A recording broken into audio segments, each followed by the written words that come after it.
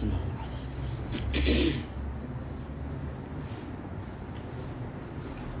Sahaba-i-Kiram on one occasion were sitting and discussing among themselves and expressing their regret or their sorrow that we don't have the lifespans of those who have passed before us.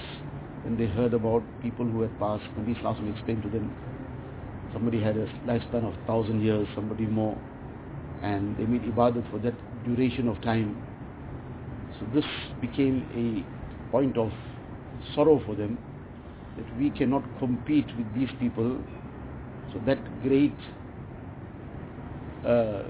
closeness to Allah Ta'ala that they would receive, and that Jannat that they would attain, that is beyond us, because we don't have that lifespan. Our lifespan is 60 years, 70 years.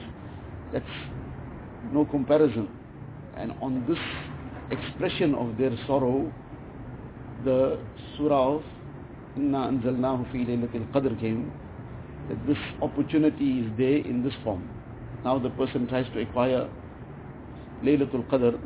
So 1 year he acquired it, minimum 1,000 months, not equal but minimum, because it is better than 1,000 months.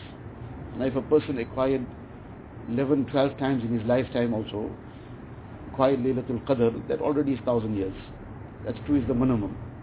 And more than that, then there's no limit to it. Now what the point for us to take from this is, one is this great opportunity that Allah Ta'ala opens out to us every year.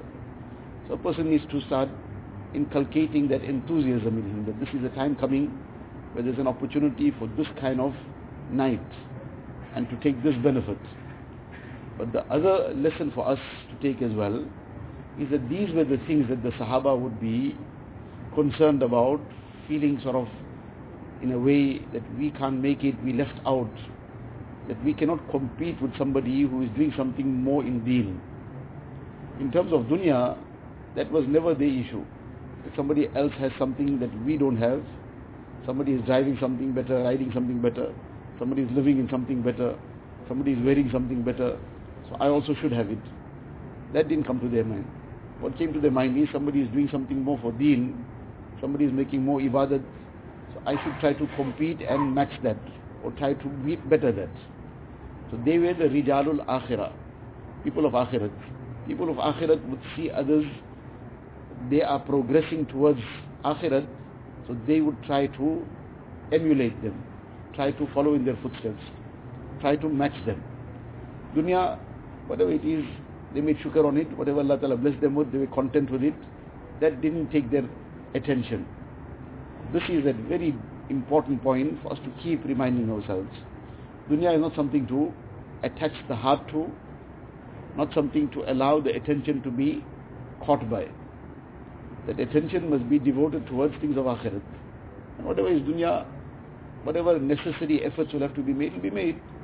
Whatever comes, it's Allah Ta'ala's fazal, person makes shukr on that and carry on. With all the efforts in the world, he won't get 1 cent more than what is written for him.